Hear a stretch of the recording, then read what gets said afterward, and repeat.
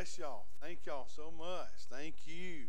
Appreciate that. We'll turn to Psalm 119 while they're giving a moment for the youngins to get toward Children's Church.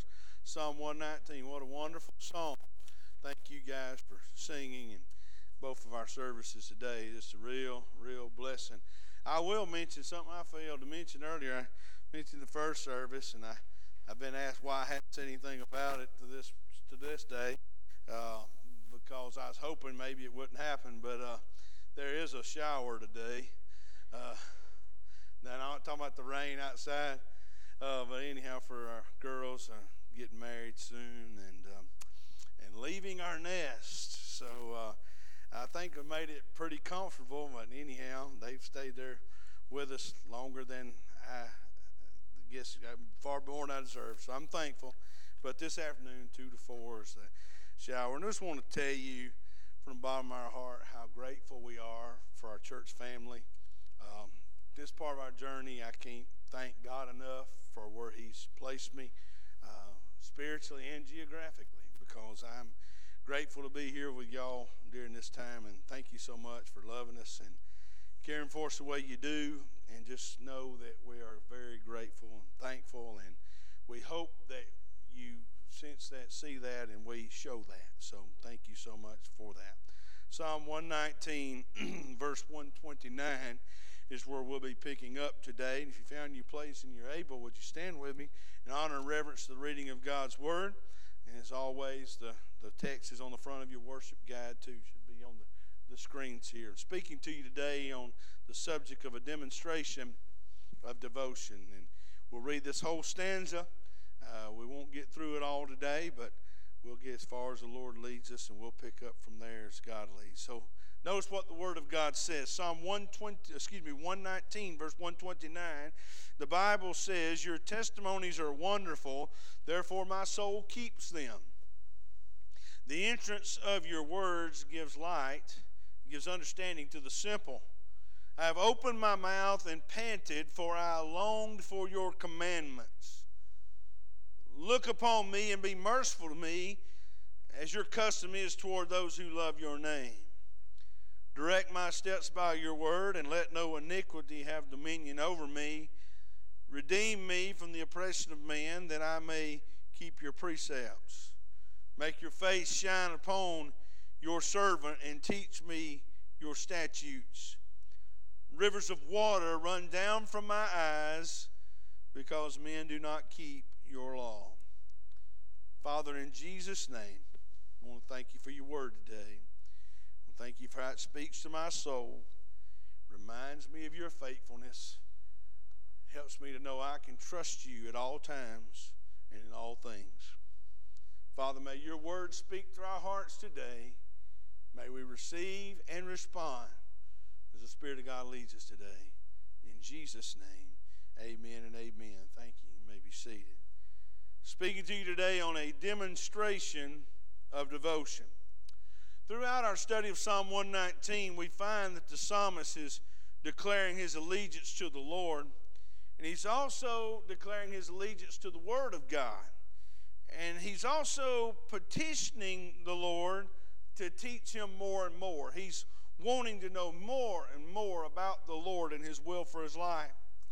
There's little doubt that the psalmist had a high level of personal devotion to the Lord, as he seeks to demonstrate his love for the Lord by both his words and his actions. It's very easy to talk about following Jesus. It's a far different thing to actually do it and walk with Him.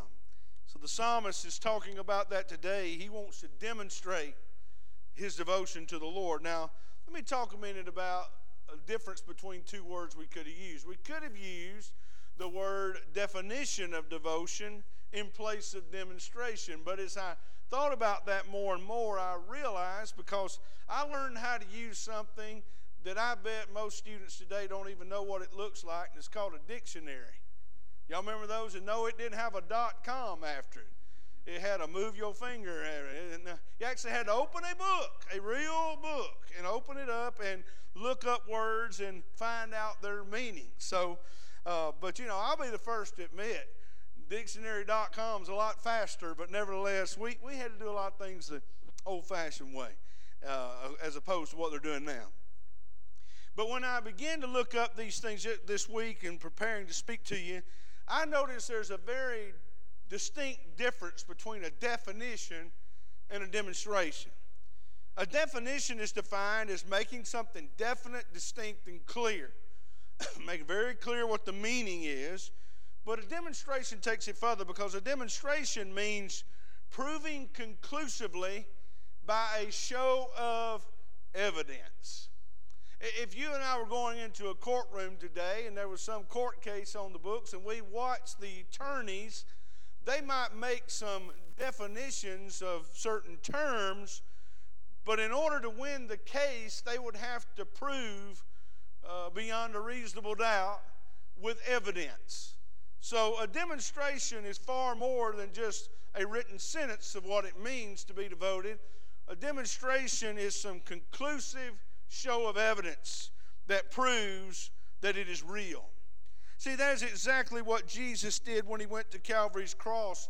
He wasn't the definition of devotion, but he and God the Father literally demonstrated their devotion to our redemption. The Bible says in the book of Romans chapter 5 verse 6, it says, "For when we were still without strength, in due time Christ died for the ungodly. For scarcely for a righteous man will one die, yet perhaps for a good man someone would even dare to die." But in verse 8 it says these words, "But God demonstrated." He demonstrated what? His only love toward us, in that while we were still sinners, Christ died for the ungodly. I don't know about you, but I'm grateful that we got more than a written definition. We got a public demonstration over 2,000 years ago that is still speaking to the generations today of the demonstration of God's love. That's why it's so important for me to be here today on Palm Sunday. That's why it's so important for me as I look forward to next week, Lord willing, if he lets us live that long, to celebrating Resurrection Day on Easter Sunday. You know why? Because a year ago, I was talking into a cell phone. Amen. A year ago, we were broadcasting our Palm Sunday and Easter Sunday service, Steve, remember, with a cell phone. I mean, we were doing anything we could to stay connected. And you know what? It wasn't just that. It's that we weren't able to gather with the people of God. I mean, that's important to me. I believe it's important to you. By you being here today, you're saying this is important to me, that I would gather with the people of God on the Lord's Day and worship the Lord, give him praise and glory for all of his goodness. And I just don't want to ever take that for granted. And ladies and gentlemen, when I read verses like Romans 5, 6, 7, and 8, it reminds me of what he demonstrated, that you and I might be able to demonstrate our devotion to him.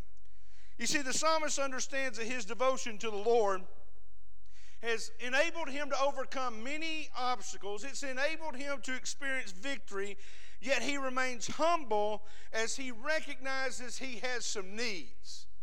Now, I want you to know today, you may think you're rough and tough and hard to bluff and you don't need anybody, anything, anywhere. You may be the great spiritual Lone Ranger, but I want you to hear me today. You need some stuff and you need some people. You have needs in your life that only God can fill the need.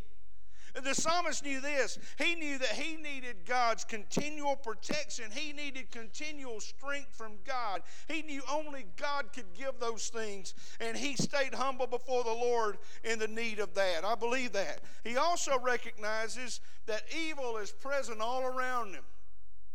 And by doing so, he knows that the forces of evil that were present around him, and might I say to you today, the forces of evil that are present around you, are ones that constantly attempt to pull us away from our devotion to the Lord.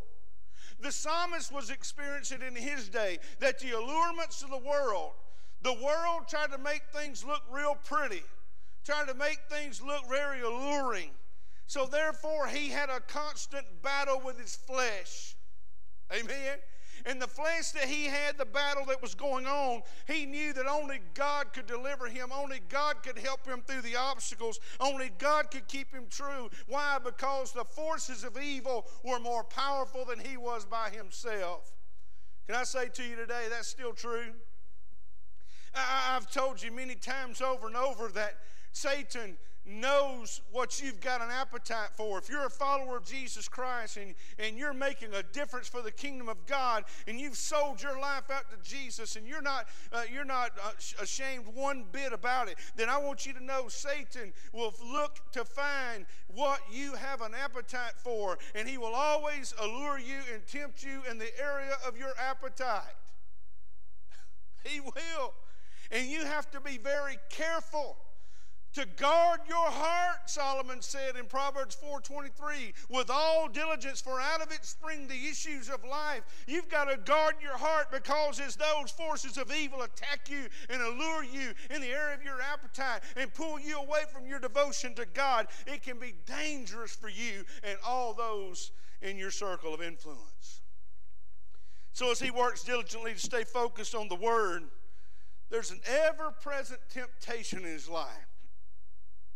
And that temptation was that he might focus on his circumstances, all the circumstances in his life that were beyond his control. I was thinking about just the other day, this week last year, and I remember thinking how quickly things were changing and how so many things were beyond our control. I remember when we all had this idea, I had it, you had it too, most others did, that we would have a period of lockdown, 2, 3, 4 weeks, and then all of a sudden we just all burst back into church together and celebrate because it was over. Did y'all ever think that? I was looking for that. I'm still looking for it, amen? And do you know the return to church has been very different than I ever expected? It's taken time. We've had to distance. We've had to increase our online capacity. Let me say this to you about that. I had folks say to me, oh, are you going to stop the online service? Absolutely not. If you're watching online today, as long as they let us and it'll come through your airway, we are going to come every way we can to get the gospel to as many people possible. Some people would say, well, you need to stop that and everybody will come back to church. Who do you think that if somebody's not going to come, they're not going to come anyhow, and you turning it off is not going to make a difference? And here's the deal. Here's the deal. That's not why we do what we do. We don't do to see how many we can seat. We do to see how many people we can employ in the work of God and send them to the field and tell lost people about Jesus. Amen. Hey, this stuff about worrying about, I've always said, how many can you seat? I'm not concerned with how many we can seat. I'm concerned with how many are we going to send. So, nevertheless, we had no idea. So, online worship, it's here to stay, okay? I will be very honest with you, as soon as you're able, you need to be back into worship. I believe that. People are getting their shots and giving their time, and as soon as you're able, you should. But until you're able, that's fine. But we're going to continue to use this online opportunity to reach people we don't know.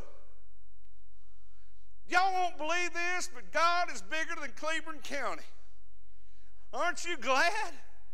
I'm telling you, ladies and gentlemen, we have a tremendous opportunity to reach beyond these walls, and we're not going to stop doing that no matter what. I'm telling you, we've got to keep trumpeting the Word of God. So he knew this.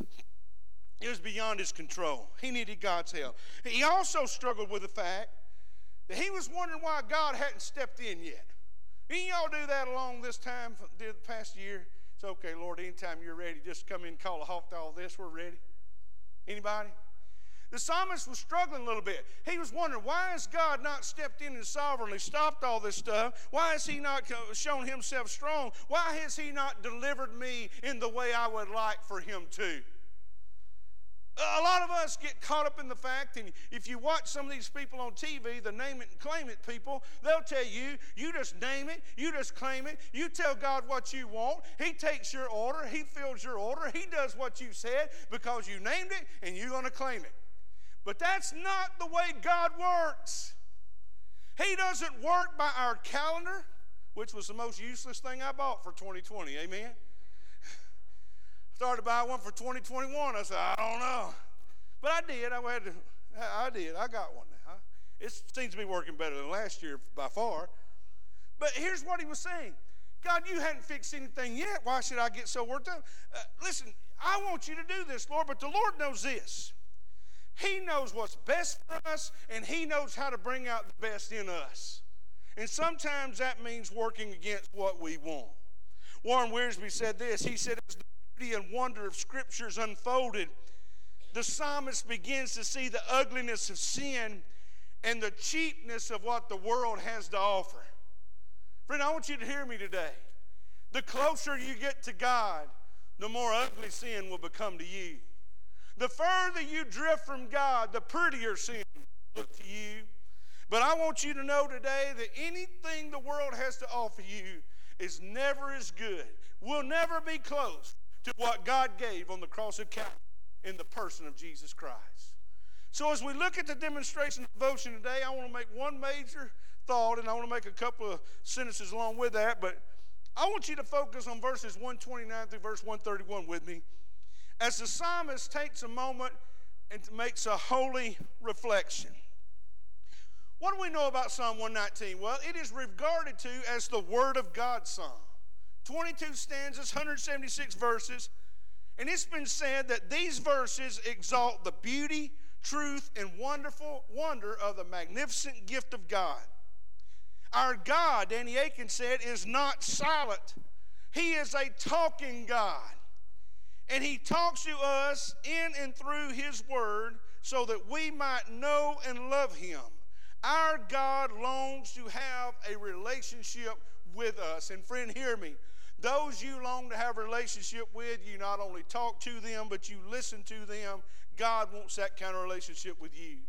So in verse 129, as he begins to reflect, here's what we notice. He talks about the continuation of his testimony, talking about the continuation of the testimony of God to an unbelieving world.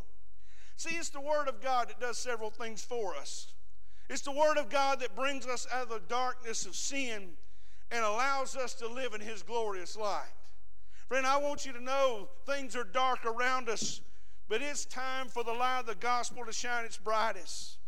God's word evokes a sense of awe and wonder because of the God who acts through these words. Students of the word experience the knowledge of the power contained in the word of God.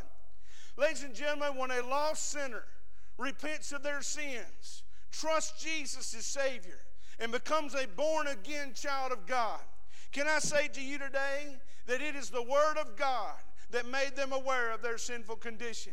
It is the Spirit of God that convicted them of their sinful condition. And in working in unison, the Spirit of God and the Word of God draws a person to repentance where they can change directions, agree with God about their sin, and become a born-again child of God. Let me say this about sin for a minute. Many folks today have emotional experiences that do not equate to spiritual transformation. There's nothing wrong with being emotional. I worry about people sometimes who have no emotion ever. But I want you to know if you base your life and your journey with Christ based on your feelings, you will become an emotional spiritual wreck. It's not about your emotions. And when you repent, it's not an emotional experience where you're sorry you got caught. It's not we're in an emotional experience where you're like, oops, I just keep that. No, when you repent of your sin, you agree with God about your sin. You say the same thing about your sin that God says about your sin, and you change directions. Amen? I believe today that we have a very low view of repentance in the church today because we're afraid that it will offend people. Hear me. I did not come to offend you today. I never get up any morning looking to offend anybody. But I have come to tell you the truth. And the truth of the gospel is offensive to a sinful lifestyle. The truth of the gospel will always bring conviction to those who decide to live in ways that are contradictory to the Word of God. It is not that they're offended at the preacher. It's not that they're offended at the church, but they're offended about what God said about their sin. Now, ladies and gentlemen, hear me. When God makes us aware of our sin through the Word of God and the Spirit of God, He does so not to hurt us, but to help us. Not to push us away, but to draw us to it. I like what Warren Wiersbe said. He said, the longer I read and study the Bible, the more wonderful it becomes. Is that true of you today? The more I read and study the Bible, the more wonderful it becomes. And he said, and a God who wrote a book that wonderful deserves my obedience. He said to obey the Word is to become a part of that wonder and to experience power and spiritual transformation in our lives. Ladies and gentlemen, I'll tell you, the old songwriter said, the longer I serve Him, the sweeter He grows. I want to tell you, the longer I read this book, the more years I spend in looking for its truth, the more powerful it becomes and the more sweeter the relationship with God is today. So I believe as children of God, we must desire to continually and faithfully live out the principles of the Word. Continuing with the Lord requires something of you and I. It requires some spiritual endurance. If you want greater endurance in your arms, you do more curls and push-ups and stuff like that. Give you more endurance. But if you want to have spiritual endurance today, it requires some time in the Word of God. It requires some time before the throne of God, and it requires you being filled with the Spirit of God. And I want you to know today that this is important because it is essential for us to live a surrendered life that refuses to quit. I always told my girls growing up, I'd always tell them that quit's a bad word. It's a 4-letter word, bad word. I don't like that word. The easiest thing to do is quit. The easiest thing to do is just give up. But God has not called us to that. That is not His desire for any of His children. His desire is that we might continue faithfully until He calls us home. Paul told Timothy in 2 Timothy chapter 3, verse 14, he said, but you must continue in the things which you have learned and been assured of, knowing from whom you have learned them, and that from childhood you have known the Holy Scriptures, which are able to make you wise for salvation through faith in Jesus Christ. You know why Paul continually tried to encourage Timothy? Because Timothy had a bunch of people around him that were trying to get him to quit. The devil was after him. The forces of evil were after him. Everybody was after this young guy, and they were trying to make issue of his youth and trying to make issue of his learning and all this kind of stuff. But here's what Paul told him. He says, you must continue. You must refuse to give up. It's the easiest thing in the world to do. But Paul told Timothy it's the last thing you need to do. Friend, I want you to hear me. As you continue to walk with God faithfully in this world, remember you are continuing the testimony of the sovereign God of the universe, and you are showing a lost world who He really is. Notice with me, secondly, there in verse 130, he talks about navigation toward truth. As he was reflecting, he not only realized his need to continue, but he knew that he needed some guidance.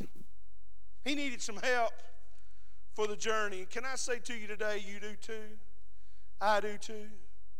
Here's what the psalmist said. He said, the entrance of your word gives life. It gives understanding to the simple. The light of the word, ladies and gentlemen, and the light of the world, it comes into our hearts and minds and brings spiritual insight and understanding. Aren't you glad of that today? That God gives us the light of the word to illuminate our hearts and give us insight and understanding. Well, let me share a passage with you. You don't have to turn there. You might just want to write it on your bulletin somewhere. But 2 Corinthians chapter 4, verses 1 through 6, give us a clear picture into the way Paul was teaching the Corinthian church this same principle. Now, keep in mind, the Corinthian church had its problems, had its troubles, had its shortcomings, had its confusions, had its frustrations, had its issues. Ladies and gentlemen, I want you to know that's no different than most any church in America today. Have you ever heard anybody say, you know what, I don't really have time for church because that just creates more stuff in my life, creates more issues, and plus those people down there, they're just not real good either. They're just a bunch of hypocrites, and they do this and that. And I've even had people tell me before, I'd come to church, Brent, but there's some people down there that you preach to that ain't living right. And you know what I tell them? They're absolutely right. And if they would come, they could add to that number. But I'm just saying to you, ladies and gentlemen, hear me. I used to hold myself responsible as a young pastor. I made the mistake Timothy made. When I'd have people who profess to know Jesus go out in the community and act like the devil, I'd feel like it was my fault. There was something I'd done wrong, something I wasn't doing right. I realized that every person's responsible for their behavior. Amen? But what I'm responsible for is telling you how to get it right. Whether you get it right or not is your responsibility. Amen? So here's the deal. As long as there are people, there will always be people in church that aren't right with God. And let me say this to you. The church was not put here that we'd all be right with God and have one big holy huddle. The church was put here to impact the world. So that means we're constantly dealing with the issues of the world as we help people learn to walk with God. It's just like Warren Wiersbe talked about this too, I believe it was, and others have said. For too long, the church has operated like a cruise ship. You need some suntan oil, sir? Would you like a drink? Would you like some sparkling, spritzy water? Would you like a fizzy lemonade? Would you like a chair? Would you like a towel? Is your room warm? Is your room cool enough? Is the seats comfy enough? Is the sound just right? Is it too low? Is it too loud? It's all this kind of stuff that we've worried about in the church for so long that has nothing to do with getting people to the cross and impacting the culture with the gospel of Jesus Christ. For too long, the church has operated like a cruise ship when we're supposed to be a battleship. Amen? Now, let me help you here, okay? On a cruise ship, those things I was talking about, the towels and the suntan lotion, the chair, and everybody being comfy is all that's important. But on a battleship, nobody's there for a suntan. Nobody's there to be comfortable. The people on the battleship are there because the enemy is attacking them, and they must be on guard, they must be on defense, and they must be prepared to take care and guard the battleship because the battleship has a mission. Amen? I read Mike Huckabee's book, Character Really Counts, or Character Really Matters, whatever. And he talked about one of the big reasons he got out of the ministry and entered politics is because he felt like an ordained cruise director. His words, not mine. But buddy, I put a amen beside that in my book. Ladies and gentlemen, that is not what God has called us to do. He has called us here to cry loud, spare not, lift up our voices and trumpet unto the Lord and show the people of God their sin and transgression. Ladies and gentlemen, He's called us here to build a battleship that's touching the world. That is absolutely right. I think you ought to say it again. He has put us here to be a part of His battle, to touch the world with the gospel of Jesus Christ, and for that we cannot apologize. God, help us. Help us. We turn what is holy into what is common. We cannot continue that path. We cannot continue that path. All right. Let me take a deep breath then. Woo! Yeah, nature boy. Oh, Lord. 2 Corinthians chapter 4, here's what Paul told them. He told them, we have a ministry. Wait, a ministry. The best definition I ever read of ministry was this. Once again, Warren Wiersbe, with a lot of wisdom. He's with Jesus now. Can only imagine what that's like. But Warren Wiersbe said this. He said, ministry takes place when divine resources meet human needs through loving channels for the glory of God. And I won't say it again.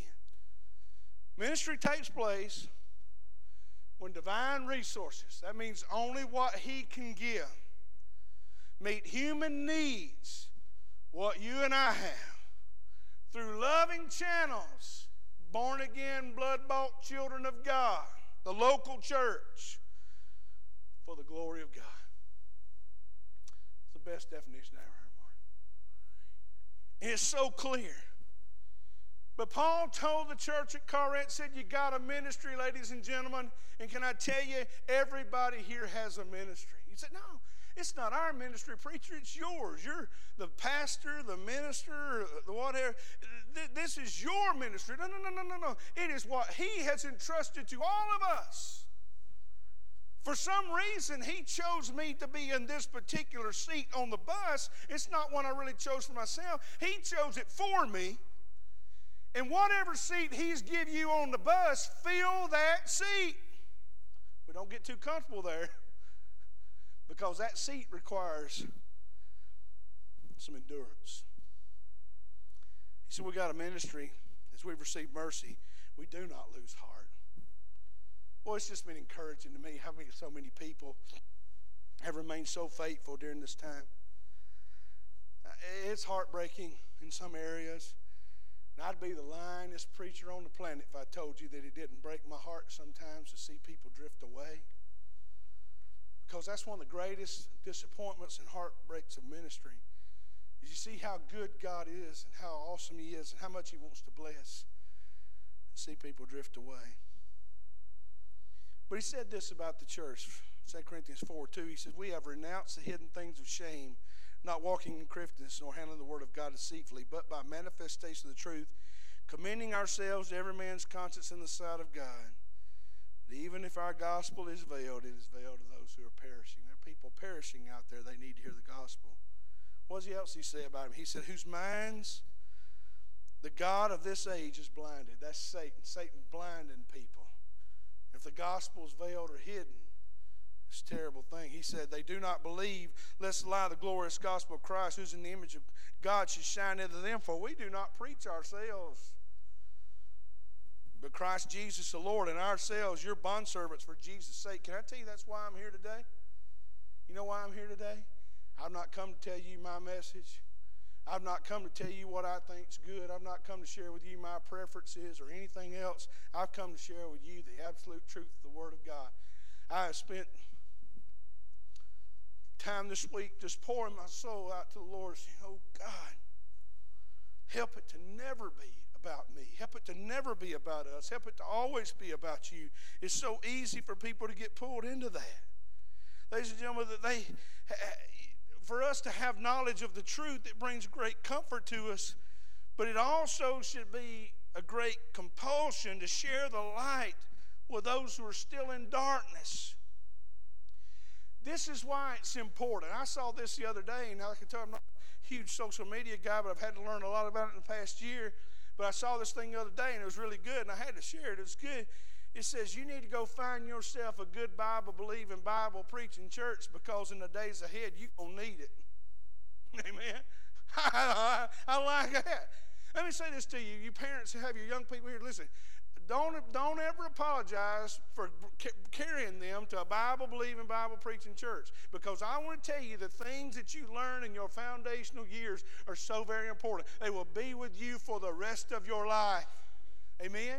Don't ever apologize to an unbelieving world. Don't ever apologize to your critics. Don't ever apologize to anybody else for your commitment to Christ and His church. Why? Because I'm here to tell you today, it is very important that you find yourself under the teaching and preaching of Spirit-filled and Spirit-led servants of God. Why? When the light of God's truth shines forth, spiritual transformation is the result. And we have no other option. Then in verse 131, that's where I want to park out, and I'm done. He talks about desperation for transformation. Notice what he says again. He says, I open my mouth and I panted, for I long for your commandments. I told him in the first service, when I was a youngster around here, I had a little dog. I don't know what kind of dog he was. I just said he was a Heinz 57. I don't know. But I named him Flash. Roscoe P. Coltrane. But old Flash, he wasn't like that old hound that old Roscoe had. This dog could do stuff. I mean, every road I rode my bicycle and skinned my knees and tore up my forehead and elbows, old Flash was right there with me. And Flash would run alongside no matter where I rode that bicycle. But every time we'd stop in those hot summer days, we got anywhere near a mud puddle, anywhere near a creek, old Flash's tongue be hanging out. He'd find his way to that water because that was all he thought about. All that was on his mind was getting to that water. The psalmist is much the same picture here. He knew that the Word of God had the power to transform everything in his life. He knew that the Word of God would transform his thoughts and his behavior. And the word picture in verse 131 shows a deep yearning or a craving for the Word of God. He knew that he could not live without it. It was life and breath to his soul, the water of life to his inner being. Friend, hear me. It's with a broken heart that I tell you this, but it's the truth. Sadly, this type of thirst for the Word of God is not very common in our country today. I don't know what it's going to take to get us there. I don't know what's going to happen to get us where we need to be, but it's not very common. You know, it's not that it's just not common in our country. Sadly, it's that type of hunger and thirst for the Word of God is not even very common among professing Christians. And I'm not here to point out the bad news or the mully grubs or be negative or nothing like that. I deeply desire to encourage you, but at the same time, in order to be encouraged, you've got to realize the reality of where we are. But I want you to know something. You must never forget what it costs for you to have a copy of the Word of God. You say, wait a minute, preacher. It didn't cost that much. I went down to the bookstore, ordered it online, and man, you say, preacher, I got me a nice Bible, $39.95 on sale. It cost more than $39.95. You know why? Because here's what it costs. It cost the blood of martyrs who literally gave their life for the Word of God. It didn't just cost the blood of martyrs, but it cost many scholars, many hours who literally gave their lives to translating the Scripture into the language that you could read. But even though it costs more than $39.95, or even if you've got a real nice Bible, I think this one right here was over $100 that I got, but I'm grateful for it. But I want to say, see, it costs, I don't care if you paid $500 for a Bible. Can I tell you, it costs so much more than the price you paid to purchase it. It cost the blood of people who died for the gospel because they believed it was true. God help us. So sad. But even with that being true, we still often disregard the need to feed our soul on its words. Ladies and gentlemen, when we lose our desire for God's Word, we become vulnerable for the substitutes that the world has to offer. I was telling them earlier, I remember when I was a young boy, Saturday mornings I'd watch me a little Scooby-Doo and a little Hong Kong Phooey. If you don't like Hong Kong Phooey, there's something wrong. I tried to get my daughters I pulled him up on YouTube for him. I said, this is the greatest cartoon in the foundation of America. They weren't impressed. And I saw Scooby-Doo came across the TV the other day, and they had computers in the mystery van and an iPad. Now, that ain't the Scooby-Doo I knew. They actually had to go out there and I don't know. The world has changed. But I can remember watching Scooby-Doo and Hong Kong Phooey, and every Saturday morning, there would be a lot of commercials about the newest cereal came out.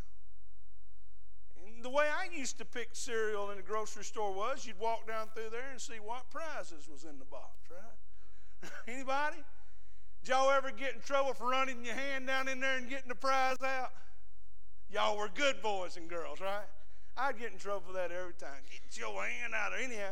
And I'd probably been out picking in the dirt or worms in his hand. No, but I remember them, they'd have all these, and all of them had a whole lot of sugar in them, didn't they? Sugar Smacks, Fruit Loops, and my all-time favorite, Frosty Flakes. Right, Tony the Tiger. But can I tell you, now, in my latter years, I have been reduced to Cheerios, which tastes like I might as well be eating the box. That box ain't near as good as them Frosty Flakes. Amen. But then all of a sudden, I don't know, I probably got 12, 13 years old, they decided that sugar wasn't good for you anymore. And whoever came up with that, we don't need that kind of negativity in our world, right? But no, the sugar's not good for you. So we're going to come up with some substitutes. And you remember when they first came out with these substitutes, the big one was NutraSweet. And they came out with it in this gumball, and it tasted horrible. And then they went and took a real good Coca-Cola and poured that stuff in it and run forever, right? I told them earlier, that stuff tastes just like you went down here to Wright's and got you a bottle of cough medicine and drank it for fun, right? No. But we took these substitutes, and here's what they told us. It won't rot your teeth. 4 out of 5 dentists surveyed. I always wondered, what about the other guy? What was wrong with him? Well, they said it won't rot your teeth. And then they said, you know, it won't make you fat. And it won't cause problems with sugar. And so we're going to get these substitutes in there. And you know what they're finding out 35 plus years later? Some of those substitutes wasn't so good for us either. Hello, right? Should have left it alone. No, but here's my point. My point is that the world always has a substitute. They'll say, well, I'm going to make a commitment. I remember when our girls, before they were born, this was a commitment that Angie and I made to God, made to one another. We made a commitment, regardless of whether I was a pastor or anything else, we were going to raise our children to love God, to worship God, to serve God, and we was going to raise them in the house of God. Now, are they perfect? No. They still live with me for a few more months. No. Is their daddy perfect? No. Is their mama perfect? Almost. But what I'm saying to you is we made that decision before we had children because I just knew from what I could understand from reading God's Word that He's my only hope. We didn't want to raise them with some legalistic standards that all the stuff you can't do and all that. We wanted them to enjoy life and enjoy growing up, but we wanted them to have some principle, we wanted them to have some boundaries. And only God's Word gives that, right? So it's important we understand that. We didn't want to just bombard them with substitutes. And can I tell you there's a whole lot of that going on in our world today? Oh, don't get too sold out for that thing radical about Jesus. Don't get too involved in the church. It'll take up all your time for everything else. Ladies and gentlemen, hear me. Once again, I want to take you back. We need to lose the cruise ship mentality and get back to building a battleship. Without a doubt. Here's what John said in John 3:19. And this is the condemnation, that the light has come into the world, and men love darkness rather than light because their deeds were evil. For everyone practicing evil hates the light and does not come to the light, lest his deeds should be exposed. But he who does the truth comes to the light. This needs to be you, sir. This needs to be you, ma'am, young man, young lady. This needs to be you. He who does the truth comes to the light, that his deeds may be clearly seen, and that they have been done in God. Don't be afraid of light. Run to the light. Well, what about this? And I want to leave you with this today. I was reading John Phillips this week, and I love John Phillips. He was the first commentator that I ever owned a copy of any of his books way back in the late 90s. He's with Jesus now. Faithful life, faithful servant, wonderful teacher of the Word of God. And he wrote this back in the 1980s. I wanted you to know when he wrote it so you'd get a marker. He asked the question, what happens if the Word of God is taken away from us? And here's what he said. He said, let the communists come in and ban the Bible from the bookstores and libraries. Let them arrest those who preach it. Let them make it an offense against the state to read it, and then its value will be known. Then, like the psalmist, we will long for it. But why wait until it is taken away to appreciate it?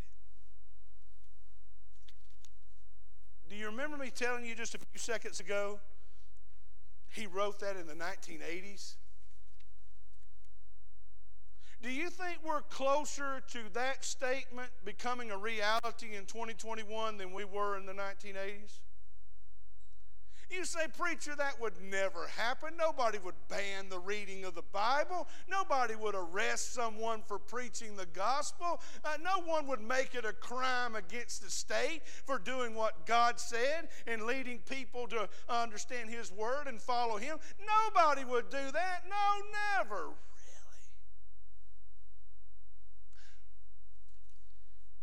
I would hope that those who feel that way are right, but I'm here to tell you today, there is a world of people that are hostile toward the Word of God. And they're not just hostile toward the Word, they're hostile toward anybody who loves it, speaks it, and obeys it. Here's what the psalmist said. He had an insatiable appetite for the Word of God. He was saying, I'm not going to wait till it's taken away from me for it to become precious to me. That's why in some of our countries where international missionaries are on the ground, they're telling us that they don't have copies of the Word of God, so they get pages, and people memorize the pages and pass them on to their friends and neighbors. And you know why? It's precious to them. Don't let that be us. We've got copies. I bet in your home there are multiple copies that just sit idle day after day, week after week, month after month, and year after year, and we wonder why we don't see the power of God. The psalmist said this in Psalm 29. He said, the voice of the Lord is over the waters. The God of glory thunders. The Lord is over many waters. The voice of the Lord is powerful. The voice of the Lord is full of majesty. Go back to verse 131 just for a second. Martin Luther wrote about that, and he wrote something that jumped off the page at me, and I got to share with you. He said the psalmist literally opens his mouth to be taught rather than to teach. So Luther paraphrased Psalm verse 131, Psalm 119, verse 131, and here's the way he paraphrased it, and I want to leave you with this today. He said the psalmist was literally saying, I have opened my mouth that I might not want to offer what is mine, but desire to receive what is yours. We must long for His voice, church. We must long to hear what He has to say. That's why it is so important for me before I come to this room to open my mouth to preach and teach what the gospel says. Before I do that, it is so much more important to me that I've been taught, that I've been at the feet of Jesus, that I have labored at the foot of Calvary. And then, and only then, as I told you in the welcome today, once I have talked to y'all, to God about y'all, I can talk to y'all about God. The psalmist was saying, listen, I'm not coming for what I got to bring. coming for what I can receive that only He can give. Hear me. That, my friend, is a demonstration of devotion. Here's what the psalmist was basically saying. It's not about me. It's all about you. When you're on a battleship, that's the way it is. When you're on a battleship, it's not about being comfortable. It's about being faithful. Pray with me. Father, in Jesus' name, I want to thank you for your word today. I want to thank you for the truth that you have entrusted to us. And I pray that we would be faithful to not only embrace it, but to live it out. Father, my prayer for those in this room today and those watching by way of internet today will literally be your people who would be visible demonstrations of devotion to you, would literally show evidence, clear evidence, irrefutable evidence that they belong to you, your child, and they're not ashamed for the world to know. Lord, may it be so. May it be true. And God, may you help us prepare a battleship where every soldier fulfilling his or her role, doing what we've been trained and equipped to do, and not allowing the enemy to overtake us with a series of cheap substitutes for what's real. Father, we love you. We thank you for Jesus. It's in his name I humbly pray. Amen and amen. Amen. Play that just a second, Terry. I want you to listen to this song.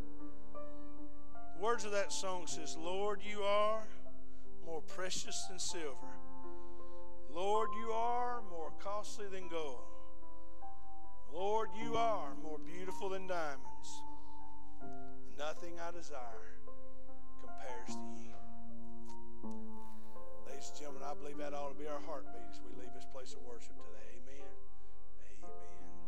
Hey, I'm grateful to have been able to be here with you today. I want to tell you before we dismiss, as I've started last week, if there's anything you need from the Lord, you need anything at all, any decision you need to make, question you might have, whatever, I'll be out there to help you. Others will be glad to help as well. If you have prayer requests, praise reports, whatever, you can always drop those in the offering buckets. And as we dismiss today, if you have Annie Armstrong Easter offering for this week, then there is a plate here by the cross that you can leave those envelopes in as well, okay? And I want to thank you, as I did the first service. I want to say this to y'all. I never want to forget, and I had a good preacher remind me of this years ago. He invested in my life some. I don't ever want to forget. And on Monday mornings, I want to tell you, this is something I always pray for y'all on Monday mornings, is I don't ever want to forget that a lot of you leave out of here today, and you'll get up in the morning, you'll go to work, and you'll face all kinds of stuff next week. All kinds of stuff. All kinds of difficulties. All kinds of challenges, and sometimes it'll just be overwhelming. And I don't ever want to forget that you experience those things, and I'm praying for you as you do. And I'll help you with anything you need me to help you with. But one thing I never want to forget is through that, because you believe the Word of God and faithful Word of God, you come to the house of God on the Lord's Day, and you give faithfully of your tithes and offerings. You don't give them to me. You don't give them to the church. You give them through the church for the glory of God. But I don't ever want to forget that God's faithfulness and the faithfulness of his people enable me to do what I was put on this planet to do. I don't ever want to forget that. I'm very grateful for you. Very grateful. And not me, But there's a world that's depending on the church to be faithful even in a crisis. Amen? I really believe that. Worlds of hurting people, and we're going to see more and more. The closer we get to going home to be with Jesus, that's not going to stop. But when God's people are faithful, that's why I encouraged you. I mean, there were some preachers took flack, and a lot of people backed off during the heat of the pandemic because they were saying you can't tell people that they still need to be faithful to give. And I'm thinking, but if I'm encouraging you to give it when the sun's shining, we still need to be encouraged to be faithful when it's raining and the thunder's clapping and the lightning's flashing. We don't quit being faithful. I don't know about you, but when that stuff happens is when I really need him to show up. Amen? So I want to thank you for being faithful, and I want to encourage you to continue. Once again, it's not about what it does for me. I'm not too good to do anything. I can dig ditches and pick up cans, cut grass, I'm not too good to do anything. But I'm grateful to God that he's enabled me through his calling, which captured my heart a long time ago, and through the faithfulness of his people to being able to do what he put me on this planet to do. And I just want you to know that from my heart. Because 2 days from now, March 30th, which was Easter Sunday in 1986, a very biblically ignorant, illiterate 15-year-old boy who was 15 years and 15 days old, God called me to the ministry. And I ain't got over it. Amen. Told the guys this morning in the prayer room, I said, I'm just like old preacher told me one time, I'm just a regular guy whose Lord got up from the dead and he ain't got over it yet. Amen. And I just want you to know, for 35 years, God has blessed. You know what? I think about all the things and all of the hard knocks and all the headaches and all those things. But it's been worth every mile. Every mile. And to be here with y'all today is a huge blessing. So just know from my heart what I think of you. I don't know what you think of me sometimes, and a lot of you are probably like, you probably don't want to know what I think of you. But I want you to know, regardless of what you think of me, I want you to know what I think of you. And I can honestly say, I wrote it in my book, I've never pastored a person I didn't love. I pastored some people who didn't love me. But I have never pastored a person, and I will continue to love, because as I tell y'all every service, I love you. There's not a thing you can do about it. Amen? Amen. Let's stand together. Marty's going to sing us out. 6 o'clock Wednesday night for children and adults, 6:30 for students. Next week is Easter. I hope you're inviting somebody to come with you, 9, 10:30, 6:15 on the hill for sunrise. And also, while I'm thinking about it, I just have all these things go through my head. But nevertheless, much for next weekend. We're praying for Big Day, our worship ensemble that we're having to do right now until we're able to put our choir back. They're going to put together an Easter musical. It's going to be the first part of our service, about 25 minutes or so of that. It's just going to be some great music. And you pray as we're going to dig deeper into the Word of God and come in here with a heart full, because we love Him and we love you. Marty, sing when you're ready. Have a great Sunday.